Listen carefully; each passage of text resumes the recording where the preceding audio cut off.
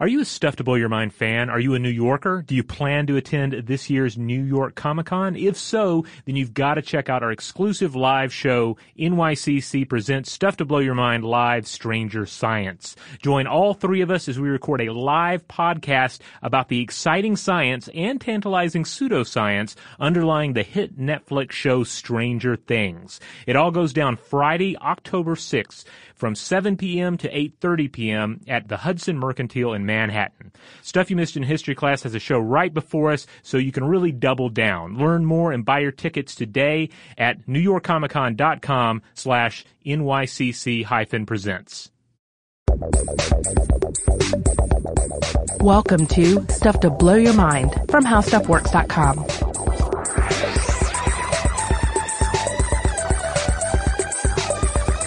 Hey, welcome to Stuff to Blow Your Mind. My name is Robert Lamb. And I'm Joe McCormick, and today we're going to be returning to one of our favorite mind-blowing topics here on the show, and that's going to be the problems inherent in our experience of consciousness. Yeah, this is a great one because there's no danger of us really explaining it and figuring out consciousness anytime soon, and there have been so many different approaches to it, right? From the neuroscientific to the psychological to the philosophic, everyone trying to understand this question, who am I? What am I? What is this thing I'm experiencing? One of the most persistent and fascinating questions in the study of mind and biology is the question of the function of consciousness. Not just what is it, but what does it do? I mean, you know that you have an internal subjective experience, that you're aware of your awareness, that you can turn your mind's eye to work over content in this deep place in your brain.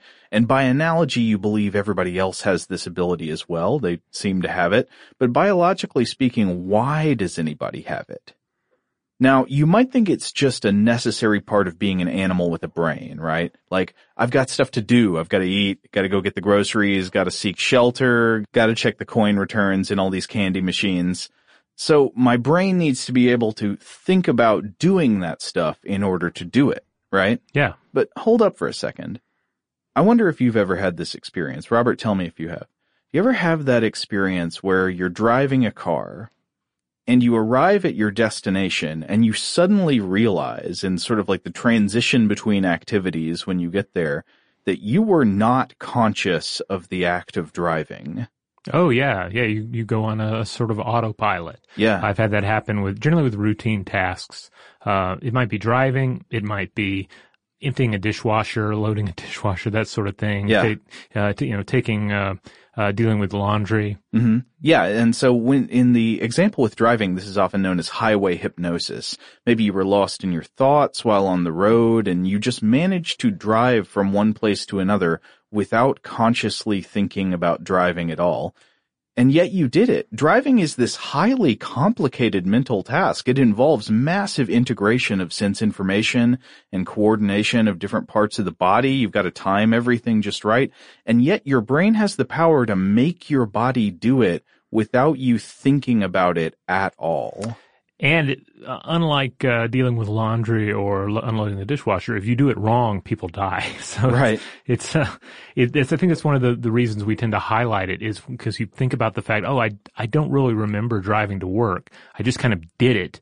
And it's such a dangerous thing for us to engage in and seemingly turn our brain off to. Yeah, it can be a terrifying experience for multiple reasons. I mean, one is the danger, but the other is just how alien it feels to realize that your body is capable of doing complex behavior without your knowledge, essentially, without you really being aware the entire time. So now the next step I want to take you on is very simple. Just imagine everything you do is like this. Cooking, cleaning, working, talking, fighting, parenting. Imagine your brain is just as capable of doing everything it does, but simply without reflecting upon those actions within the mental theater of your consciousness. So it's highway hypnosis for your entire life. It's total behavior hypnosis. Is it possible for you to imagine this? It's difficult to imagine this sort of thing, for sure, because in this scenario, being conscious of your drive, like that would be the abnormality. You're talking about, an abnormal state of consciousness or even a lack of consciousness really would be the normal. That would be the predominant human experience.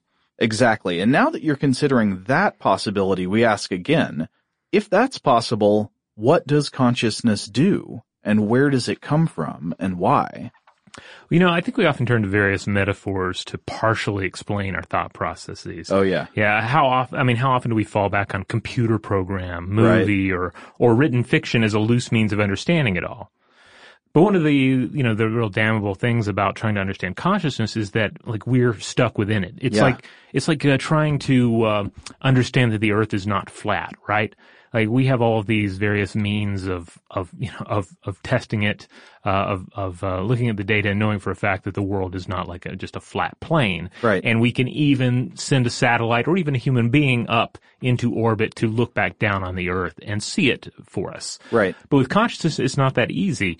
Despite whatever different tools you might be using, neuroscientific, psychological, philosophical, to step outside of our consciousness and understand what it actually is.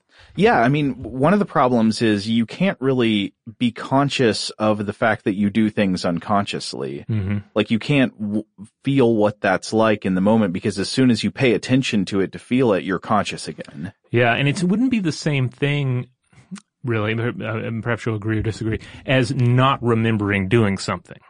Right, you could have been conscious of doing something and then had amnesia and forgotten about it. Yeah, or you hear people about people who consume too much alcohol and have a blackout experience. Yeah, or accounts of people who use Ambien to sleep and they do something that they do not remember, right. And various other psychological factors that can create that experience. Like, but this order 30 frying pans on Amazon. You don't know right. But for what we're talking about here, this is a case where, yes, you remember driving to work, but you weren't really there for it. Yeah.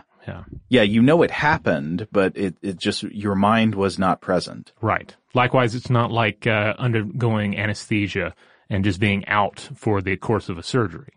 In thinking about all this, I often come back to a quote from the author R. Scott Baker, who was recently on our show, and he said this about consciousness: "The magic can only vanish as soon as the coin trick is explained. In this case, we are the magic." So I often think about that when trying to unravel consciousness. Like, we're within consciousness, we're creatures of consciousness, and then to try and take it apart is to take apart ourselves. Well, I know Scott has some anxieties about I don't want to put words in his mouth, but I think he has some anxieties about, the consequences of explaining consciousness too much. Like, if you do explain it, does that create a sort of crisis of meaning, of existence? Yeah, the semantic apocalypse. Yeah.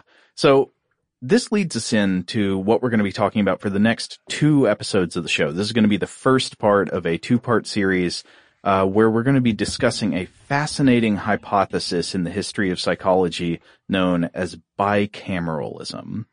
Now, specifically, we're going to be looking at the work of the American psychologist Julian Jaynes in his 1976 book, The Origin of Consciousness and the Breakdown of the Bicameral Mind.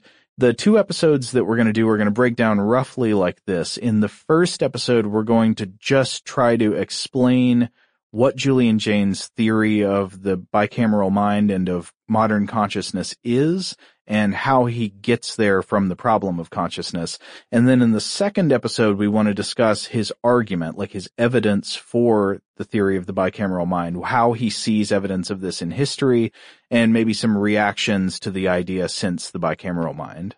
And we should be super clear here at the beginning that this was and still is a controversial hypothesis.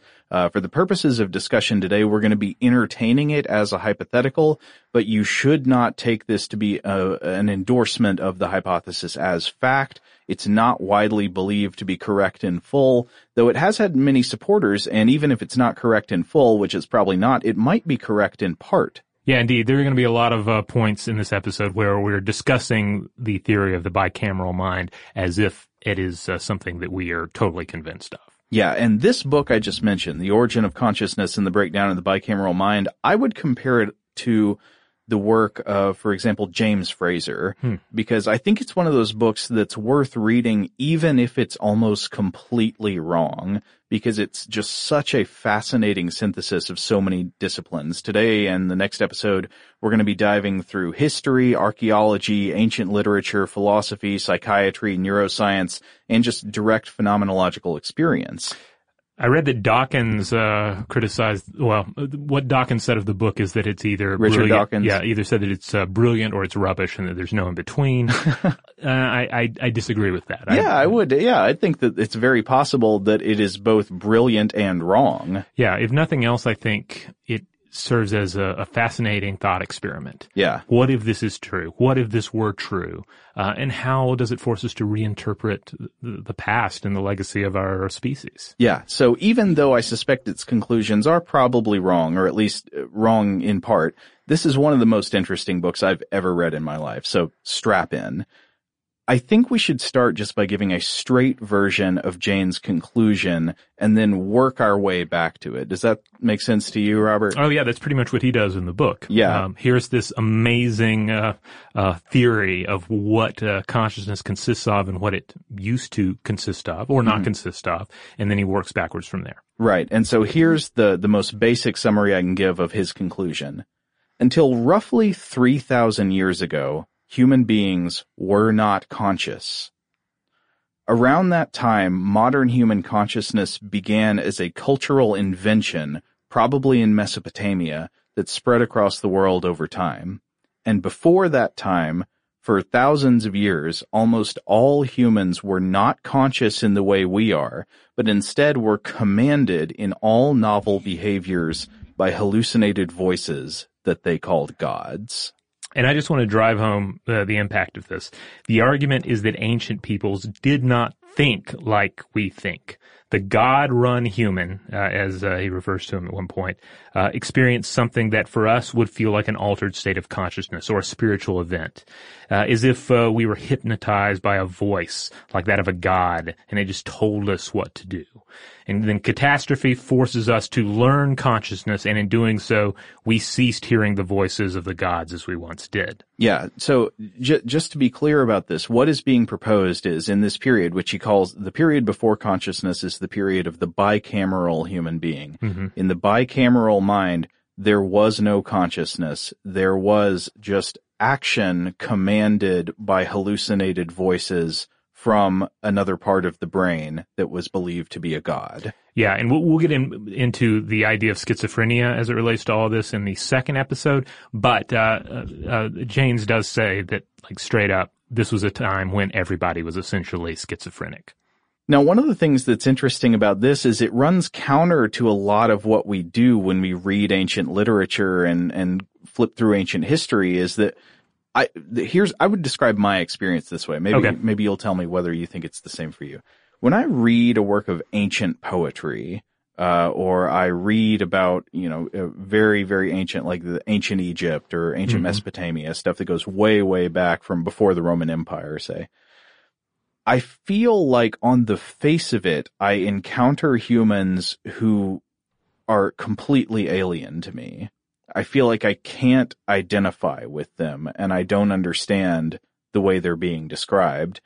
And what usually happens is I say, okay, well, this is just a problem of translation. Like, I'm not getting some things about the cultural ways that their lives are communicated through this literature and recorded.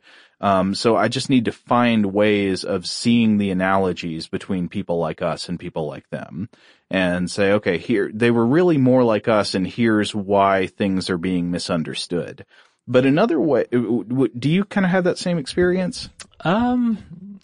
Yeah, well, it depends. I mean, definitely, I would say the oldest civilization that we continually discuss here is probably, ancient Egypt. Mm-hmm. And, we've touched on the fact that, like, the religion of ancient Egypt did not travel well beyond its borders, and that they were a really alien people to try and understand. So, yeah, I definitely feel that whenever we're researching the ancient Egyptians, and to a certain extent, I felt that when we were talking about, ancient Mesopotamia as it relates to, the Tower of Babel. Oh, yeah.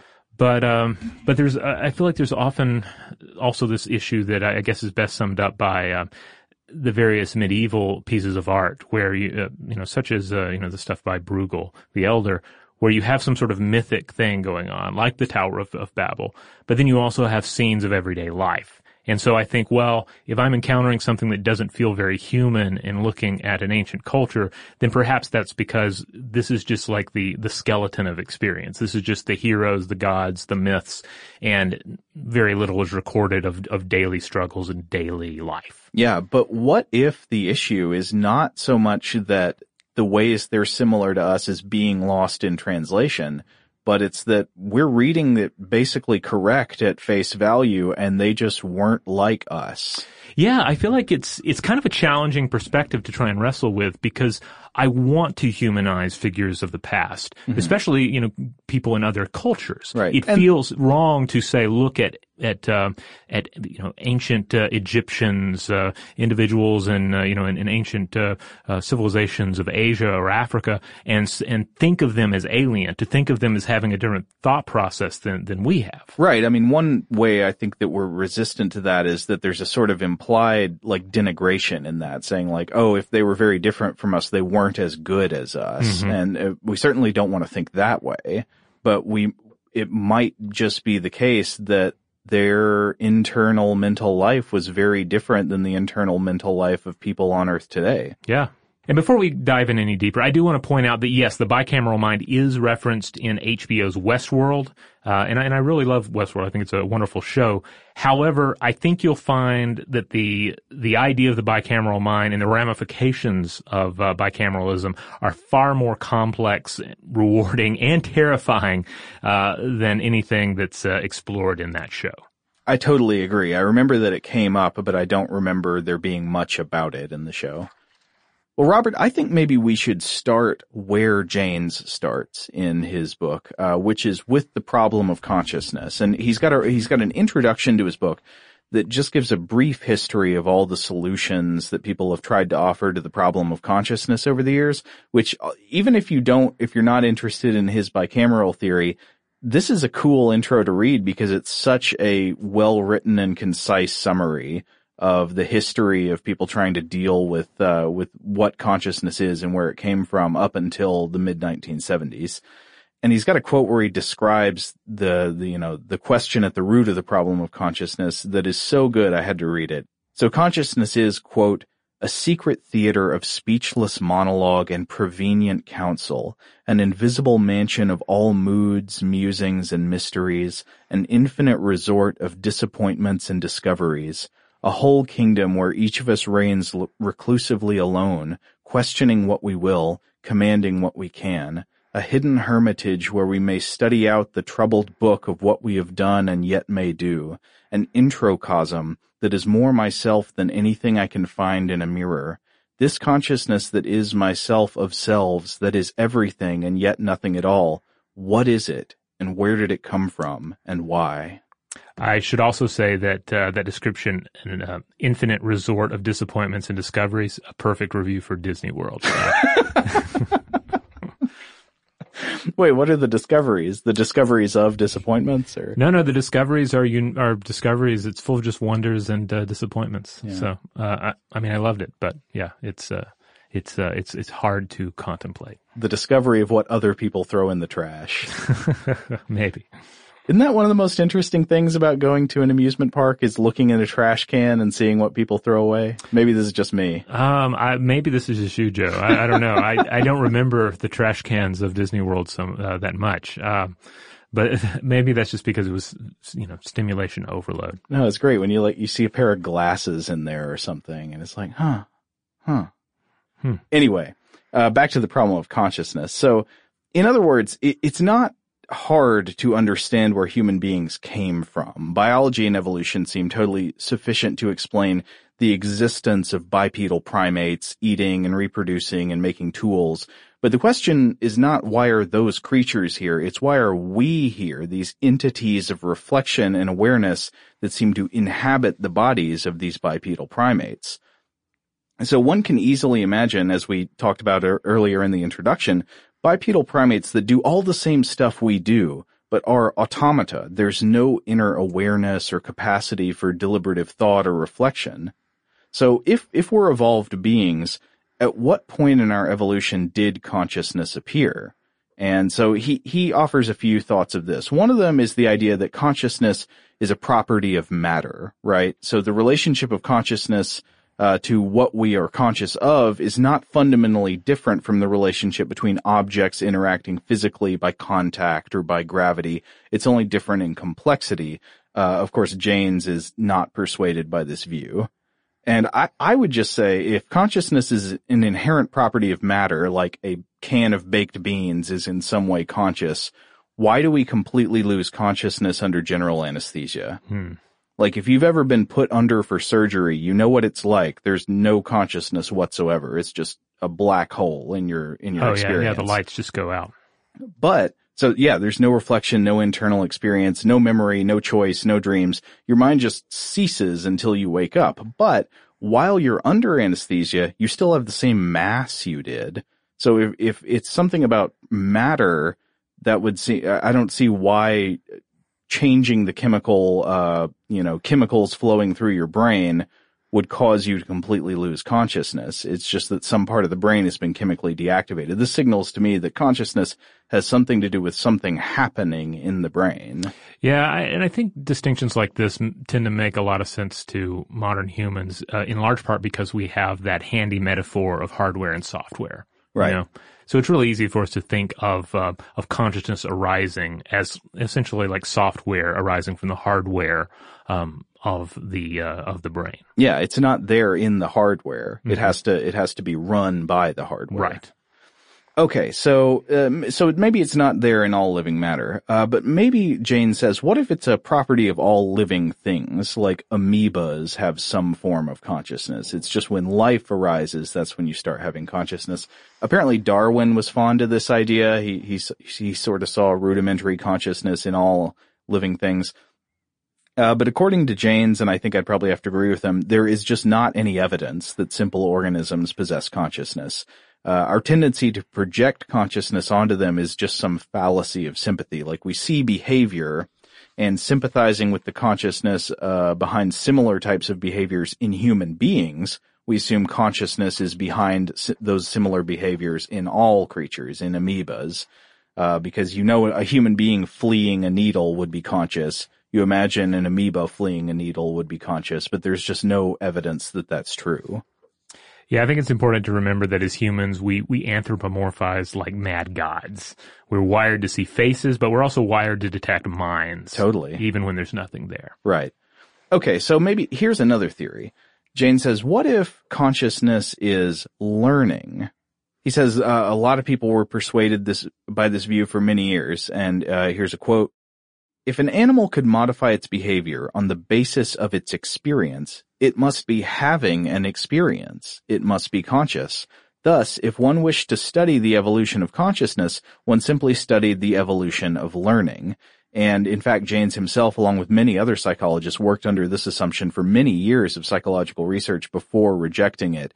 For example, he tells stories about how he did experiments to see if a mimosa plant could be trained through conditioning, and he, in the end, determined that the mimosa plant was not conscious.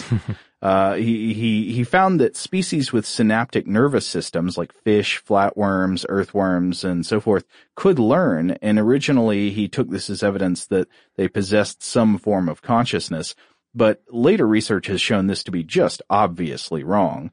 You don't need consciousness for learning because we can show in human beings that there's a tremendous amount of totally unconscious learning, unconscious conditioning.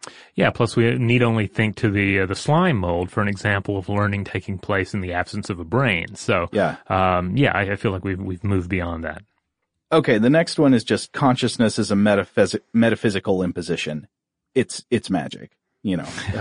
And okay, well, if you think it's magic, enjoy, but that's not really something that's very productive to proceed with from a scientific point of view. It's hard to do experiments to see if consciousness is magic.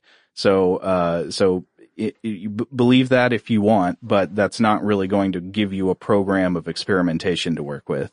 Yeah, I think we can only engage in dualism so far from a scientific standpoint because the mind that stands apart from body must still be rooted in our universe. Right. So we can't really do much with magic. Here's another one. We've talked about this one on the show before. Here's the helpless spectator theory. Consciousness does nothing, and in fact, it can do nothing.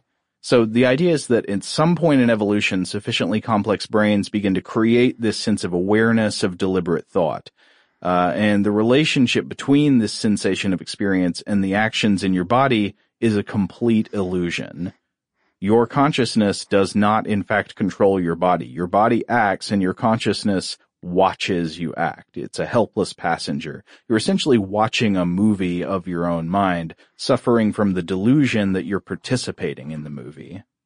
This is also known sometimes as epiphenomenalism, that the consciousness is just an epiphenomenal byproduct of mental processes. Yeah, Thomas Huxley was fond of this, and he would compare conscious mind and the physical brain to a genie in a lamp. Yeah. But so a lot of people have found this not very productive. I mean, one question would be, well, but still, what is it? Another thing would be the American psychologist William James, the guy who wrote The Varieties of Religious Experience. He argued against this view, as paraphrased by James, quote, "If consciousness is the mere impotent shadow of action, why is it more intense when action is most hesitant? And why are we least conscious when doing something most habitual?" I think that's a reasonable question. Okay, yeah. So James ends up saying that he thinks any viable theory of consciousness should at least try to explain a relationship between consciousness and behavior. Okay, we're getting close to the end of this timeline. How about consciousness as an emergent property? We've talked about this idea before too, right? So hydrogen is not wet, oxygen is not wet, but you combine them into H2O and you can create the property of wetness with enough of these atoms. So in that sense, consciousness would be a property of certain arrangements of matter that is more than the sum of its parts. It's sort of a feature emerging from interactions. Like from a sufficiently complex biological system. Exactly. So this may be true, and for Jaynes, I think he correctly reacts to this by saying, well, it's not that that's false, it's just that that doesn't answer the question. Consciousness may in fact be emergent, but so what if it is? Still, what is it and what does it do? Then we get into the middle of the 20th century with a really, really distressing viewpoint. Consciousness doesn't exist. Oh. This is often identified with the behaviorist school of psychology, like B.F. Skinner, very strong in mid-century psychology. Jaynes says, quote, "It is an interesting exercise to sit down and try to be conscious of what it means to say that consciousness does not exist." Yeah, some would call that kind of mental exercise meditation. Yeah, okay. I believe it's Eckhart Tolle who frequently advises one to think the following: I wonder what my next thought is going to be. Ooh. In order to clear the mind. And what a paralyzing thought. Well, no, I wouldn't say paralyzing. It's liberating. You can just sort of sit there, and if you ask yourself, well, I wonder what my next thought is going to be. What's my next thought going to be? And then you kind of, or at least I kind of feel things, feel like the weight of the default mode network, the weight of consciousness kind of lifting for a second. It's kind of like standing on one leg to relieve the weight on the other. Yeah, that's appealing. So Jaynes has a fairly substantial discussion about the influence of behaviorism. And so the behaviorist school of psychology had a research program that, just to summarize, it tried to focus exclusively on externally measurable behaviors. And it posited that these behaviors could be explained by the interplay of mere instinctual reactions and stimuli. Or not just instinctual ones, conditioned reactions. It was big on conditioning. And it was not really interested in inner experience. And Jaynes says that in the beginning, what behaviorists were really saying was consciousness is not important. And this sort of transformed into the doctrine that consciousness does not exist. And Jaynes actually believes that by focusing on these externally measurable actions, behaviorism was very useful. It sort of got psychology out of that squishy realm of philosophy that you think about with like Freud and Jung and made it a more respectable experimental science.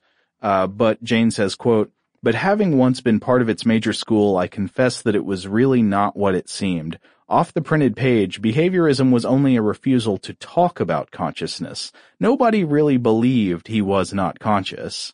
So the way I interpret that is that behaviorism was in fact a method, not a theory. And it did a lot of good for psychology, but now that psychology has sort of like had its room cleaned up by this process of going through a behaviorist phase, you can return to introspective experience, the internality. What is consciousness? What does it do? Where did it come from? Now, one last thing he deals with, and I think this is a very good point to make, is he focuses on neuroscience. So you may have read studies, or not studies, maybe news reports that say like, hey, scientists have identified the X as the source of consciousness in the brain. Maybe it was the reticular activating system, or maybe it was the claustrum, or something else in the brain. There's some region of the brain that some neuroscientists now think they've identified as the place where consciousness happens or is made possible. They may be right. It may be that you can isolate some sort of on-off switch for consciousness in the brain, but yet again, I would say this doesn't answer the fundamental question. You've just basically narrowed down the physical space of the tissue that generates it. You still have the question of what is it, where did it come from, and what does it do? Yeah, if I drill a hole through like a hard drive, am I necessarily drilling a hole through like the seat of like the center of computation, or am I just disrupting the integrated system that makes it possible? Yeah. You could identify some part of a computer that you say, well, without this part of the computer, it couldn't compute. Yeah, I mean, I can steal like the battery off of somebody's laptop. Right. But that really doesn't necessarily answer this like deeper question of like, what is the nature of computing and why does it occur? Much easier to answer in the discussion of the nature of a computer. Yeah. And I have to say, we went into this a little bit in the episode, Where is My Mind? Yeah. So that's a good one to refer back to if anyone wants more on this topic. All right, on that note, we're going to take a quick break. And when we come back, we will dive right back into consciousness. All right, we're back. All right, we've been discussing in trying to work our way up to Julian Jaynes' theory of the origins of consciousness and the breakdown of the bicameral mind. We're starting with his discussion of what consciousness is. So another thing that he points out in his book is that there's an important distinction to be made between consciousness and reactivity. So this is something interesting to think about. You know, we talked about the highway hypnosis state where you can drive without really being conscious of it. It's a fact that people in somnambulistic states, meaning sleepwalking, can react without being conscious. Like you put an obstacle in their path and they might go around it, or they can react to their environment and yet not be conscious the entire time. The people don't know what they're doing. And so we react unconsciously to all kinds of things. For example, unconscious learning through conditioning, and reactivity can also be explained through neurology and behavior, but consciousness not so easily. I've got another thing to ask you. You listener right now, where are you? Now, before I asked you that question, I think it's very likely that you were not conscious of where you were. And that's not the same thing as saying you didn't know where you were. Like, if somebody asks you, you can turn your attention to the answer to that question and immediately provide the answer. But you were not thinking about where you were. The fact of your physical location was not present in the theater of your mind at that moment, unless it just happened to be by chance. Yeah, like kind of a more extreme example of this would be if I am reading a really exciting book in my living room. Am I really in my living room, or am I on that, that epic battlefield that I'm reading about? Yeah, that's a great example. I mean, one of the interesting things about engaging with fiction and like watching a movie or reading a book is that you enter this kind of unconscious flow state, or what you're unconscious about is your own physical life and your surroundings, and that you're engaged deeply with the ongoing narrative such that you forget yourself and where you are. Yeah, or another example would be if someone is plagued by a traumatic memory. Yeah. You're aware of your actual physical surroundings, though your mind is continually going back to this one place or time and experience. So with those really simple experiments, you can demonstrate that consciousness is actually a much narrower part of your mental experience than your entire mental life, right? Not everything you do with your brain is conscious. In fact, most of what you do with your brain is not conscious. Consciousness, Jaynes uses this one image that I think is very effective. It's sort of like a flashlight shining around in a dark room. The whole room is there, but you can use the flashlight to shine on any individual object. And then once you shine it there and you try to imagine, okay, what is going on in my brain that's not conscious? So you move the flashlight around to look at things that you're not conscious of. You immediately become conscious of them when you shine the light on them. Yeah, this gets into ideas too that we've discussed about consciousness as potentially being just like basically an aspect of awareness. Yeah. Which is not exactly the same as Jaynes is going to propose for the definition of consciousness, but we're getting there. So Jaynes gives this list of things saying what consciousness is not. Okay. So he says it's not mental activity. We've demonstrated that tons of mental activity is unconscious. It's not recording information because a whole lot of memory is clearly established unconsciously. Think about the ways that there are things that you could not physically draw a picture of because you don't remember what they look like, but you would notice if something was wrong with them. Yeah. So think about like if you came home from your house today and somebody had moved the pictures around on the wall, you might not be able to consciously recall where all the pictures are if you tried to draw a picture of it right now, but you might notice something was off if they'd been moved. Huh. It kind of reminds me how some books you read, there is a very detailed description of a particular character. Mm-hmm. Other times there's not. And I know when I was younger, I used to engage in an exercise where I would basically pick a movie star and slot them in as that character. Oh, yeah. And I haven't done that really in years. Occasionally, like there'll be an actor or some, a particular face that kind of becomes that character in my mind. Always Jeff Goldblum.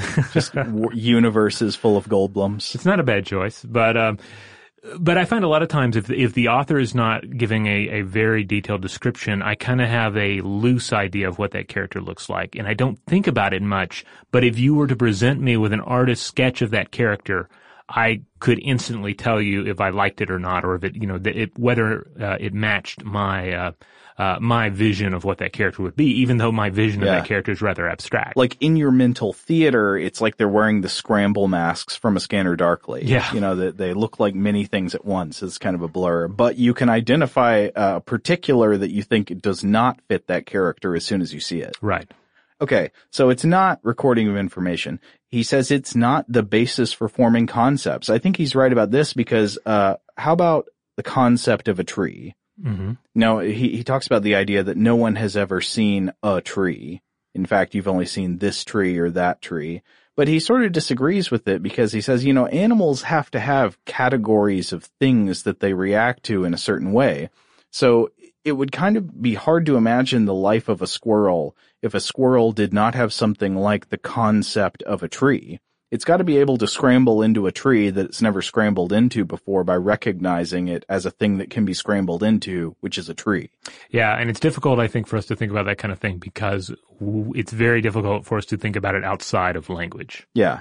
So Jaynes says that consciousness is not, in fact, the basis of learning, and we know this to be true through experimentation now. Signal learning happens automatically. Now that's just like, conditioning, Pavlovian conditioning. You see a signal and you expect something to happen according to association with it. Skill learning also seems to happen when we're least conscious. Think about training. You ever trained for like some kind of athletic feat or trained on a musical instrument? You probably know from experience that you can't focus too much on your actions. You have to sort of let go and not overthink it. Mm-hmm. How about solution learning? He talked about how even the solutions to like working toward a goal or a problem, the solutions are things we arrive at unconsciously. So he describes this experiment where students were performing an experiment on their professor where every time the professor moved to the right side of the room, the students, instead of being bored, paid rapt attention and they laughed really hard when he would make a joke. And so by, the end of a week, he's basically so far to the right of the room that he's going out the door, and he was not aware that they had been training him this way. Interesting. He says consciousness is also not the process of thinking like making judgments. So here's a quick test. Hold two objects in each hand, or one object in each hand. Which one is heavier? All right, so you think about that and you make a judgment, but you're not conscious of how the judgment arises. Your brain just sort of presents the answer to you, right? One feels heavier. and your brain tells you that's the one that's heavier, but you've done some kind of unconscious arithmetic and you're not aware of the process by which the answer was generated. Yeah, it's kind of difficult to show your work on that. Exactly. It's sort of like saying, why is 2 greater than 1?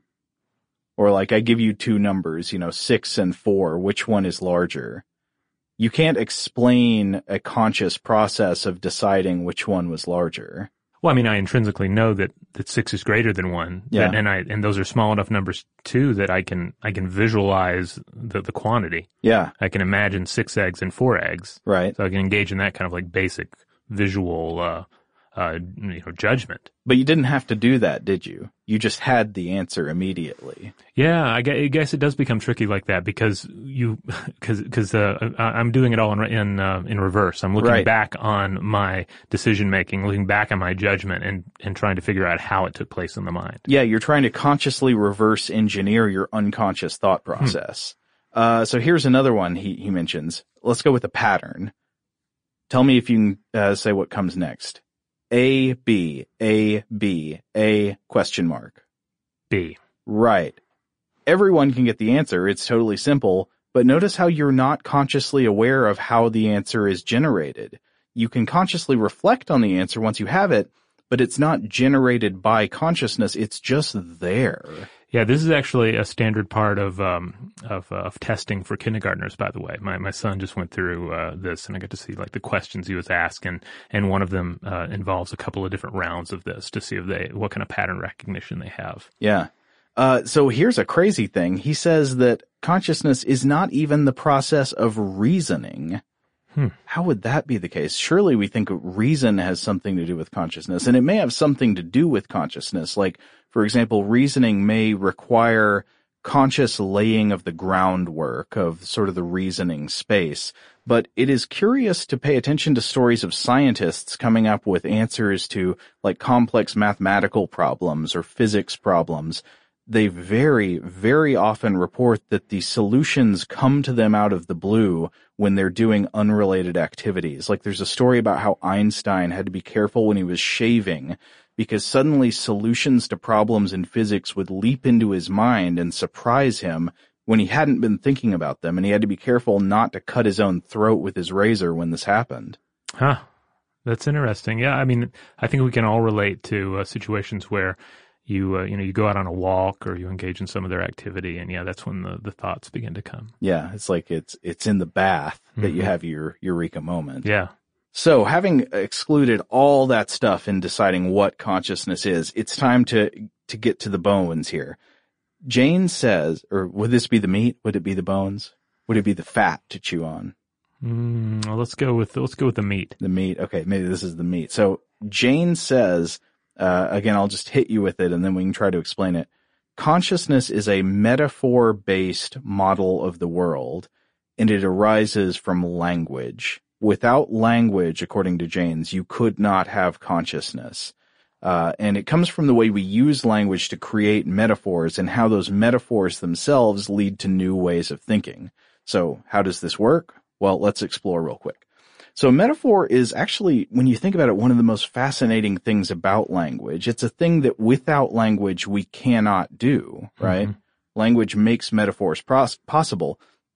And it's the use of a term for one thing to describe another because of some kind of similarity between them or between their relations to other things. That sounds kind of complex, but you use metaphors in your life. You basically know what they are, right?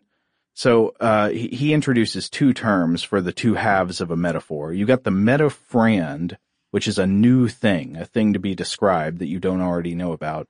And then you've got the metaphire, and that's the known thing, the thing in relation used to describe the new thing. So here's an example. Let's say there's a new species of beetle that's got a large horn protuberance branching off of its head. That's the metaphrand. It's something new. You got the metaphire, something you're familiar with, a stag and its antlers. Mm-hmm. And the metaphor is a stag beetle. Okay.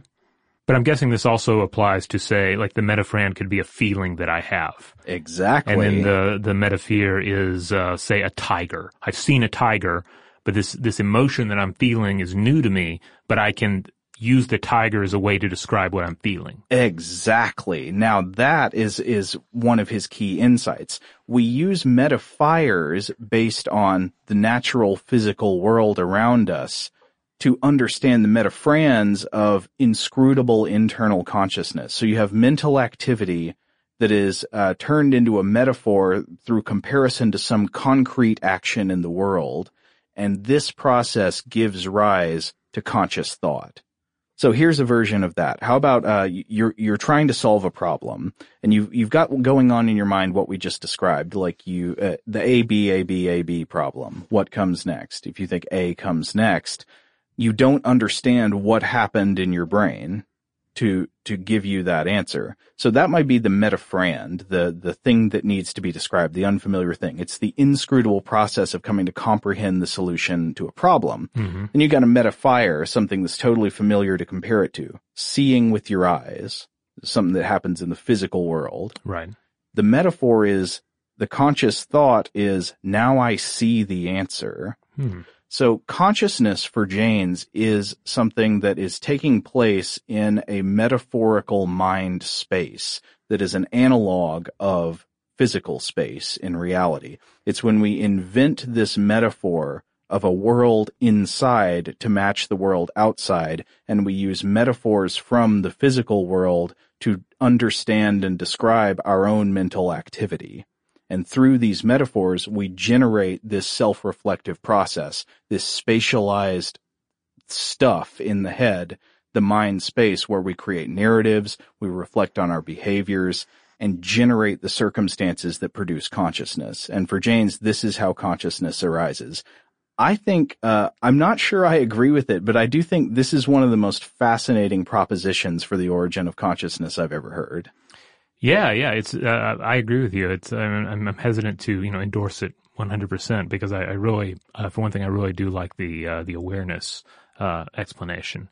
But yeah, when I start thinking about the power of metaphors, it does have a bit of, it does feel true. Yeah. I mean, it's amazing the way metaphors do pervade our thinking about things. It's one of the funny things about language is that language makes metaphors possible, but almost all language is built out of metaphors. Mm-hmm. Even the word metaphor is a metaphor. Like the word metaphor comes from the Greek meaning to carry across. Mm-hmm. So you've got this abstract action of taking the meanings of one word and putting them on another word, but then it is described in terms of a physical concrete action in the world that we're familiar with, carrying one thing to another place. Yeah, so even if you think you're being very literal, you're still walking on metaphors. Yeah, I mean, pretty much the only language that is not based on metaphors is that of the physical concrete world and basic activities in space.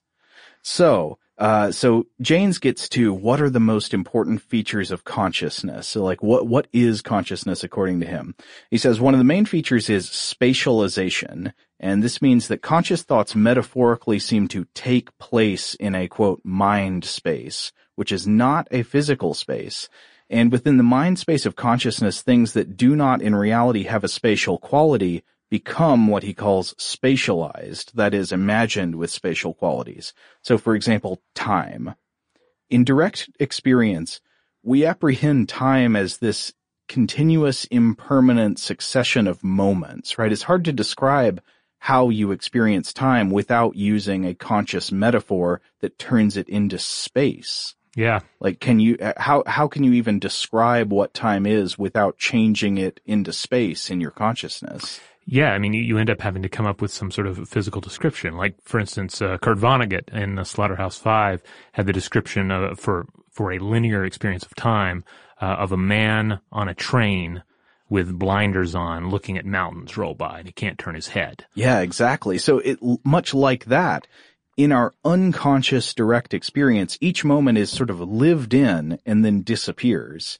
But in our conscious mind space, we can organize temporal events into a timeline, something that does not exist in any detectable way in reality. There is no such thing as a timeline in the world. It's only a mental construct.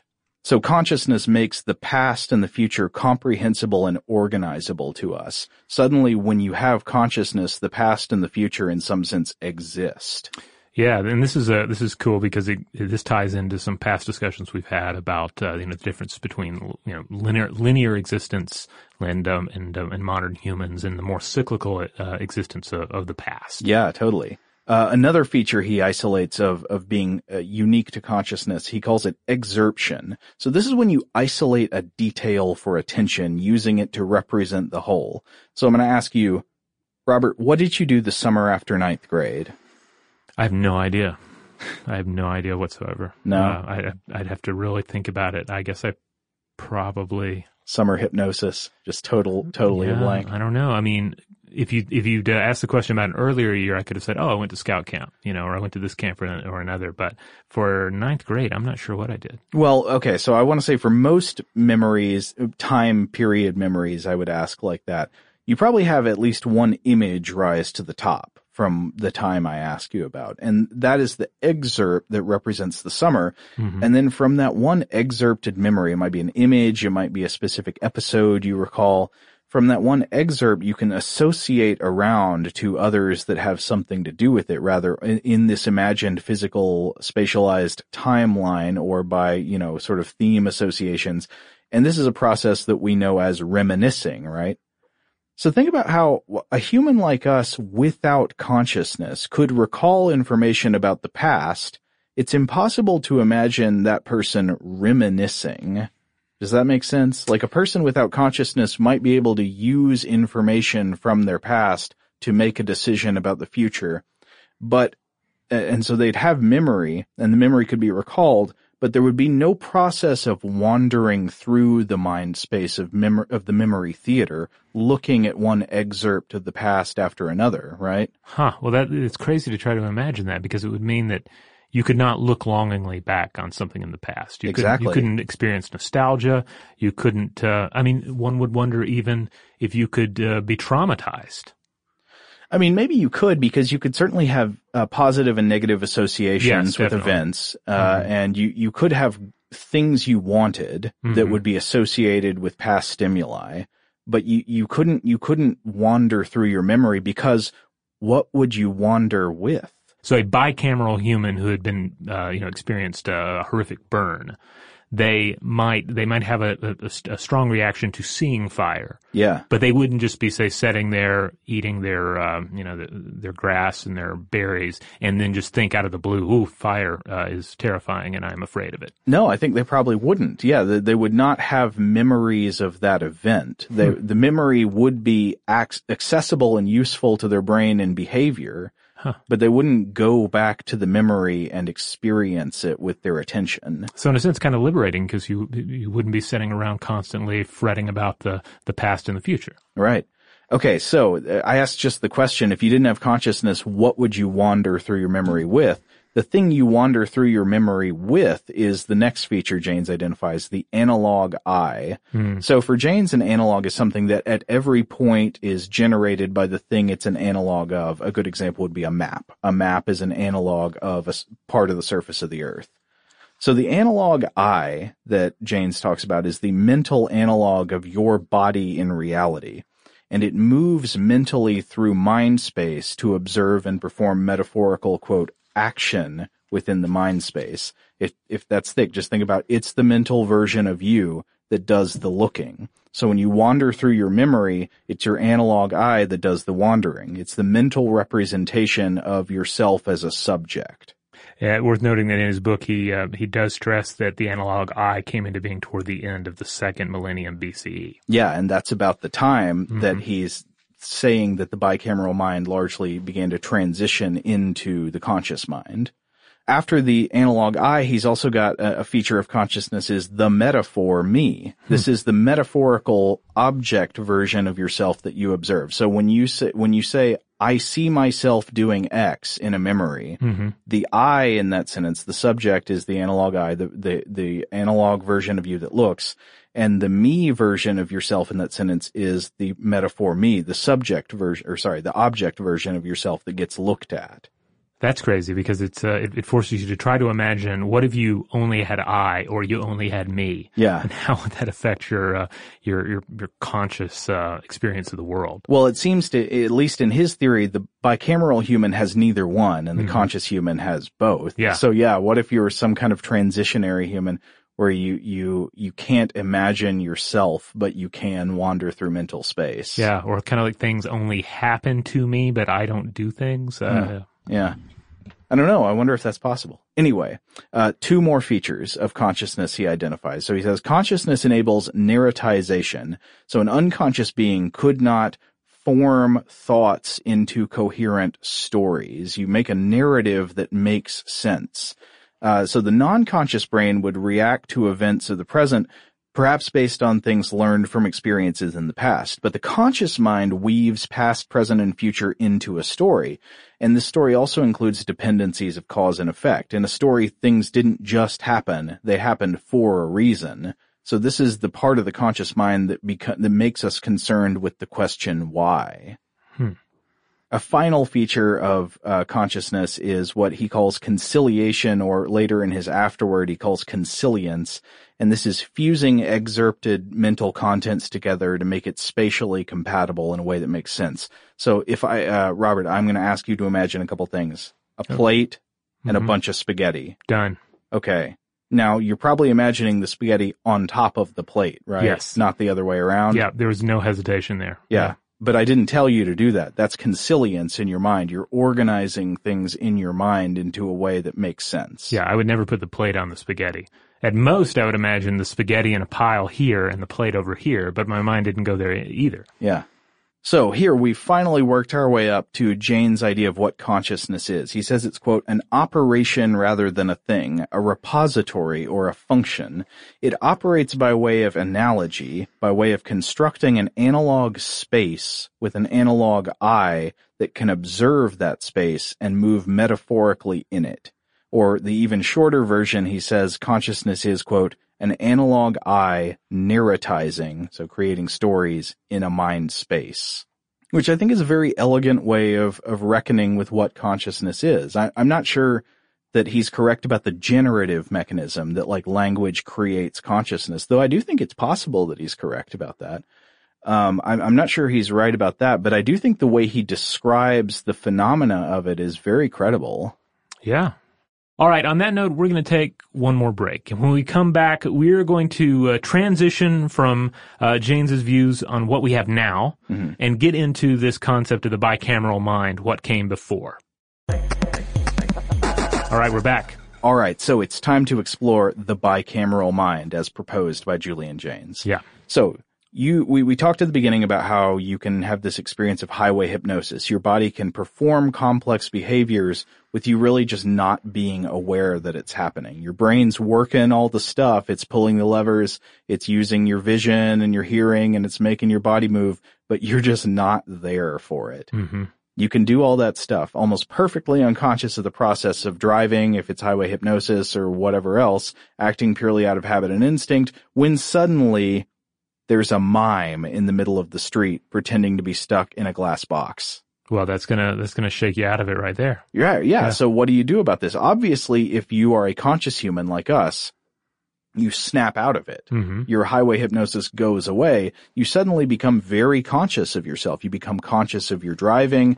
You start narratizing your imagined self, performing possible reactions to the situation, right? You're working through what should I do?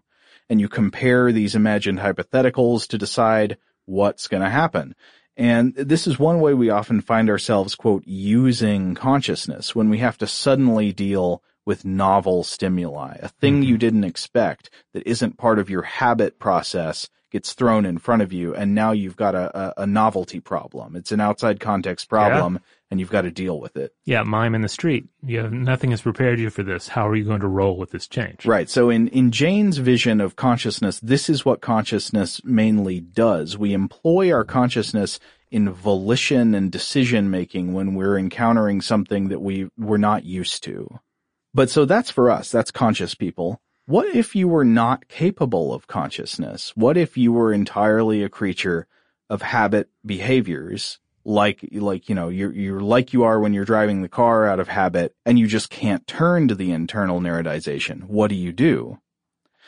Well, Jane says the hypothetical bicameral person of antiquity, in this example I've given, instead of being conscious when faced with the mime in the street, instead of becoming conscious of the novel stimuli, would instead unconsciously hear a voice telling them what to do about it, and they would obey. Avoid the mime. Yeah, it would be as if a parent said, like, go around it. Mm-hmm. And you hear the voice of maybe your mom or your dad, mm-hmm. or some authority figure, your boss or your chieftain. Yeah, your king. Yeah. Suddenly would tell you, okay, just drive to the left and go around it and then proceed as normal. Mm-hmm. And then you would obey.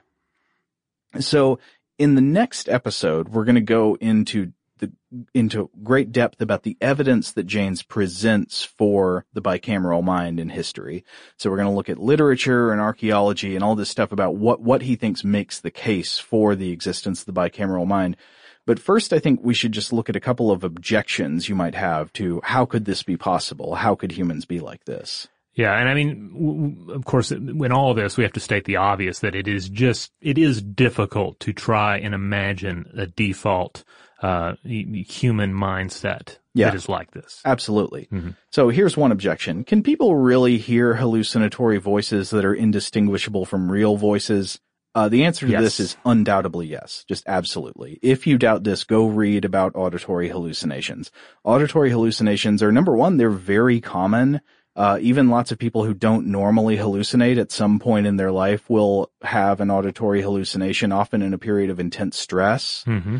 And auditory hallucinations are often perceived as absolutely real, not necessarily fuzzy or dreamlike, though they can be like that too. But in many cases, they are perceived as lucid and clear and real as the voices of people around them. Here's another question.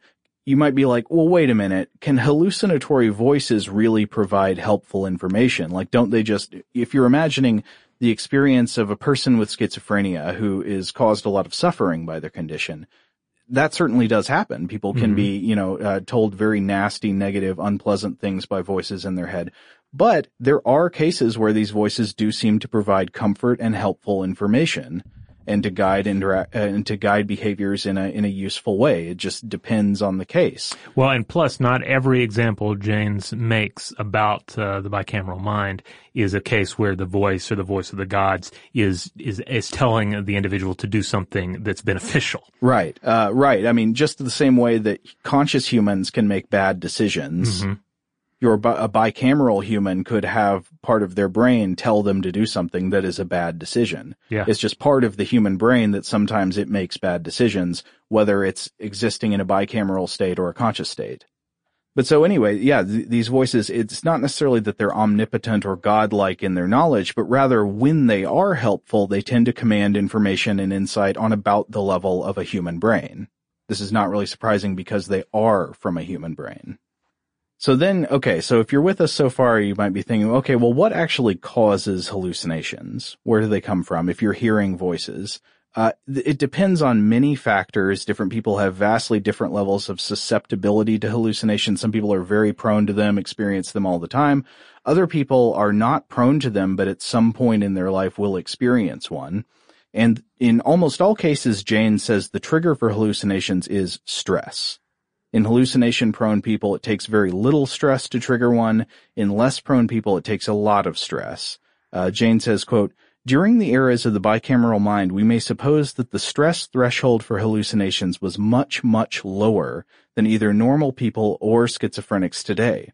The only stress necessary was that which occurs when a change in behavior is necessary because of some novelty in a situation. This is what we were talking about with the mime in the road. Mm-hmm. You've suddenly hit something that your habits do not account for, and you need to make a decision based on volition. So, resuming the quote, anything that could not be dealt with on the basis of habit, any conflict between work and fatigue, between attack and flight, any choice between whom to obey or what to do, anything that required any decision at all was sufficient to cause an auditory hallucination.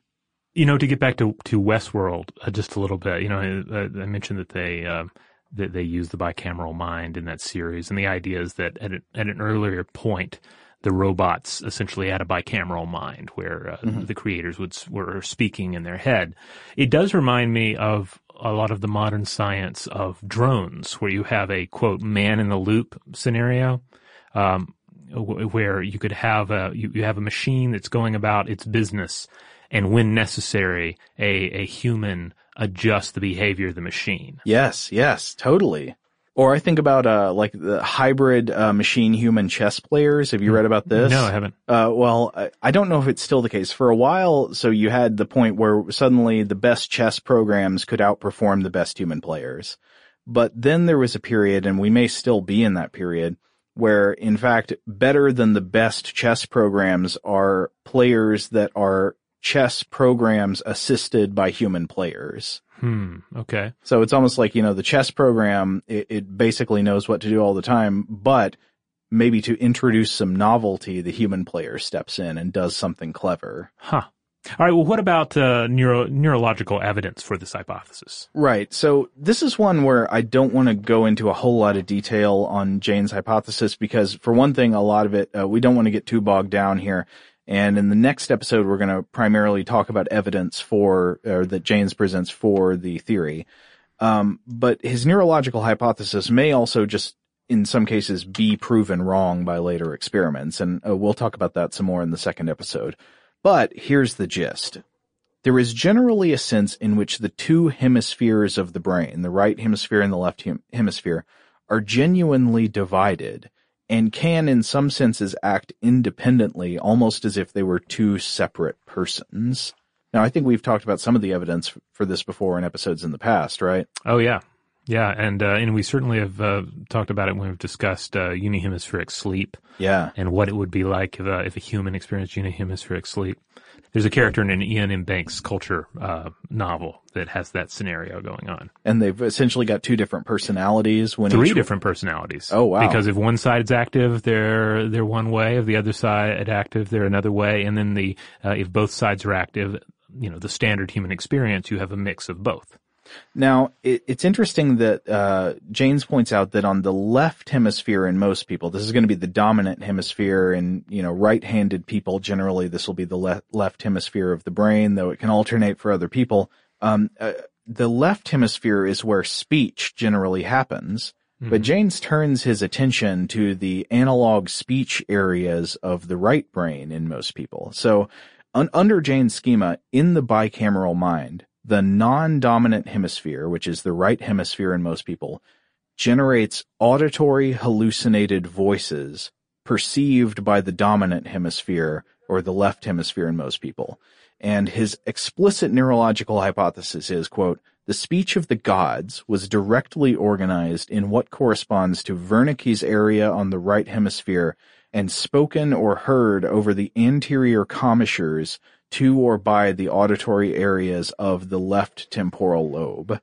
And these commands are then obeyed more or less automatically, as an obedient child obeys the commands of a parent, or a member of a social animal species submits to the authority of another individual higher up the dominance hierarchy. And he goes into great detail about verbal dominance, like the research on like how people obey commands and how you can control people's minds by getting right up in their space and giving them verbal commands. Ah, man, in reading about all of this, I kept thinking back to yoga class.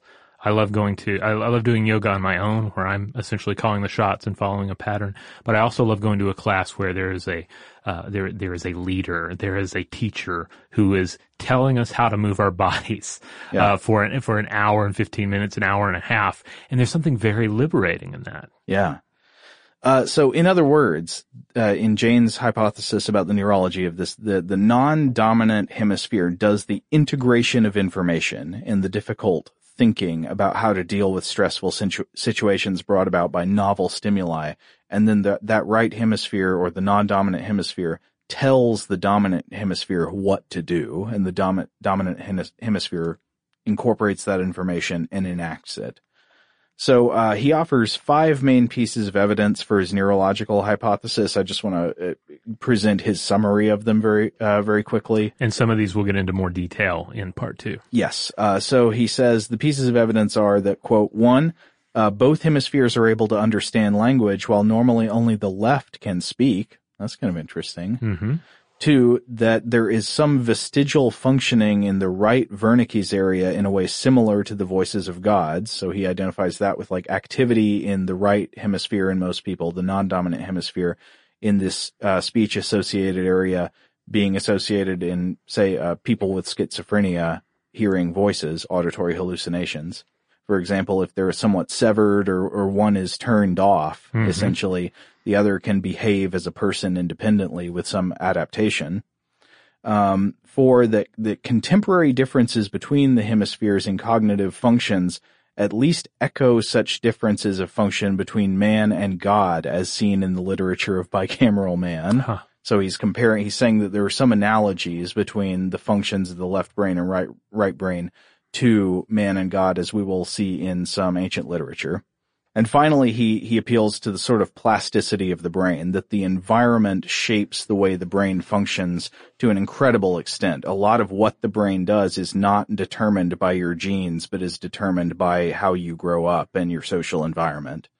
All right, so those are the basics. All right. So we've established that. In the next episode, we're going to explore what Jaynes presents as the evidence for the existence of the bicameral mind and the transition from the bicameral mind to the conscious mind.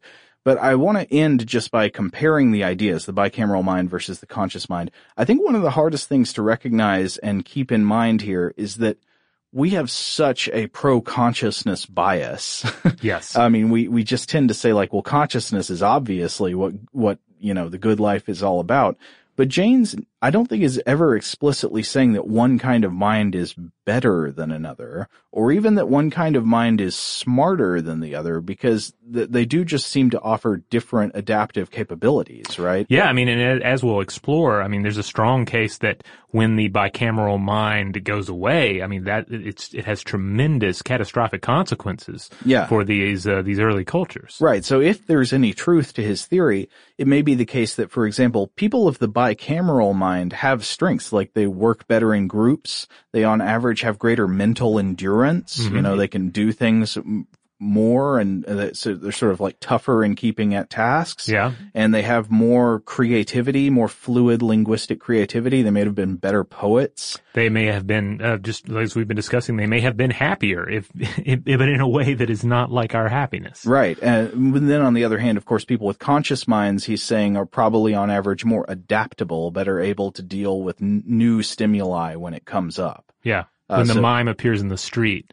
I won't stop and surrender to it. Right.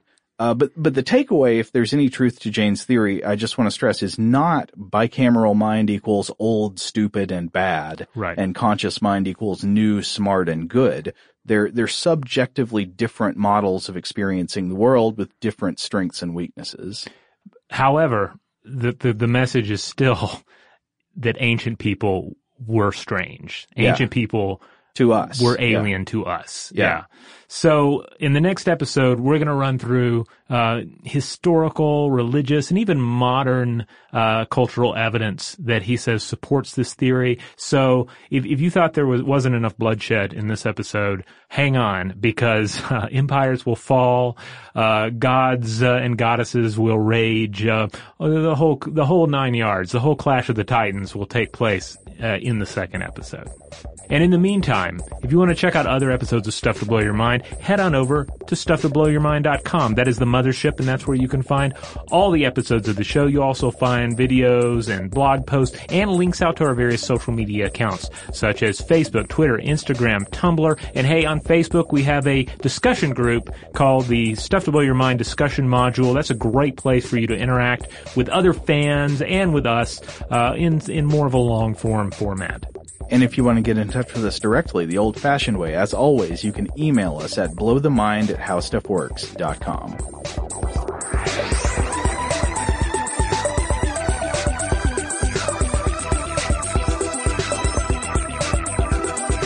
For more on this and thousands of other topics, visit howstuffworks.com.